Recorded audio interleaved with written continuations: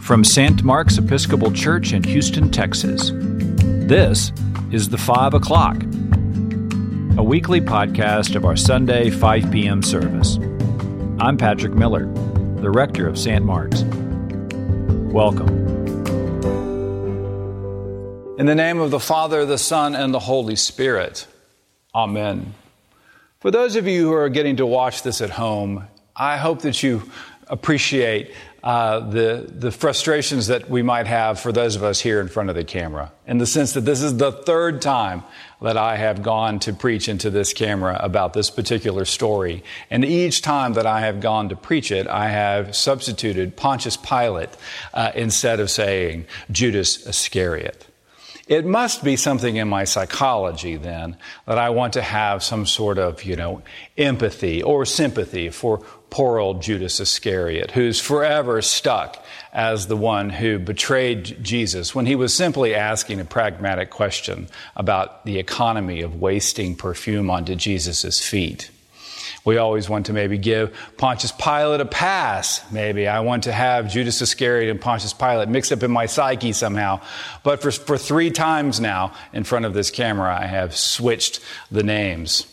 Either I'm really tired and Lent is beginning to wear its wear on me, or I am indeed sympathetic to sweet Pontius Pilate or to sweet Judas Iscariot. I just did it again, if you didn't notice. What I'm trying to get to in my conversation with you today in this format is a sense of Jesus filling our hearts, the way that fragrance filled the room. I'm trying to get to a place where we understand the way that we sacrifice in front of Jesus, the way that we bend the knee, the way we offer ourselves, the way that Mary did. The way that we celebrate the many miracles that Jesus has done in our lives, much like raising Lazarus from the dead. The way that we work here in the church, the way that Martha does. The way that we have followed this man all the way up until this point. The way that we often get it wrong, like Pontius Pilate, or like Judas Iscariot, get it wrong. Just being human beings and trying to live out this human life that we've been given. Indeed, it's the last bit of the story that I pay the closest attention to, where Jesus says, "She saved this for my burial. You'll always have the poor with you. You will not always have me." That realization, that little moment of existentialism, that place where we realize that our cradle-to-grave journey is indeed very short, and preparing for our burial is not something many of us like to do, but here in the end of Lent, we have to recognize the reality of our fragile existence. I'm talking to you and telling you all these things while bombs rain down on malls and areas where regular people walk, not where the military is there in Ukraine.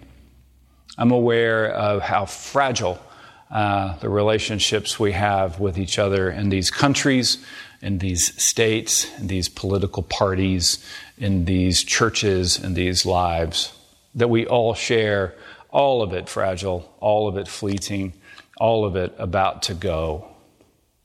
Here at the end of Lent, we are made very aware of death. And those of us in many professions, particularly in the clergy profession, live with death a lot.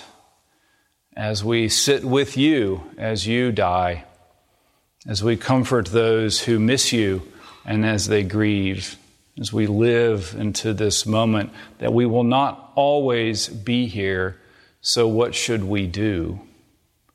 Indeed, Mary wins the day again. We should always be seeking to fill the room with perfume, with joy, with smells of gladness. We should always be seeking to show our thanksgiving to God by doing whatever it is we can to celebrate God in our midst. We should always be seeking to do those things, even as we realize our demise. So in this fifth Sunday of Lent, as we begin our journey and as we begin to see that Holy Week is near, may each of us seek out ways to celebrate God, even if they don't appear to be that pragmatic, because we know that we will not always be here to do so. Amen.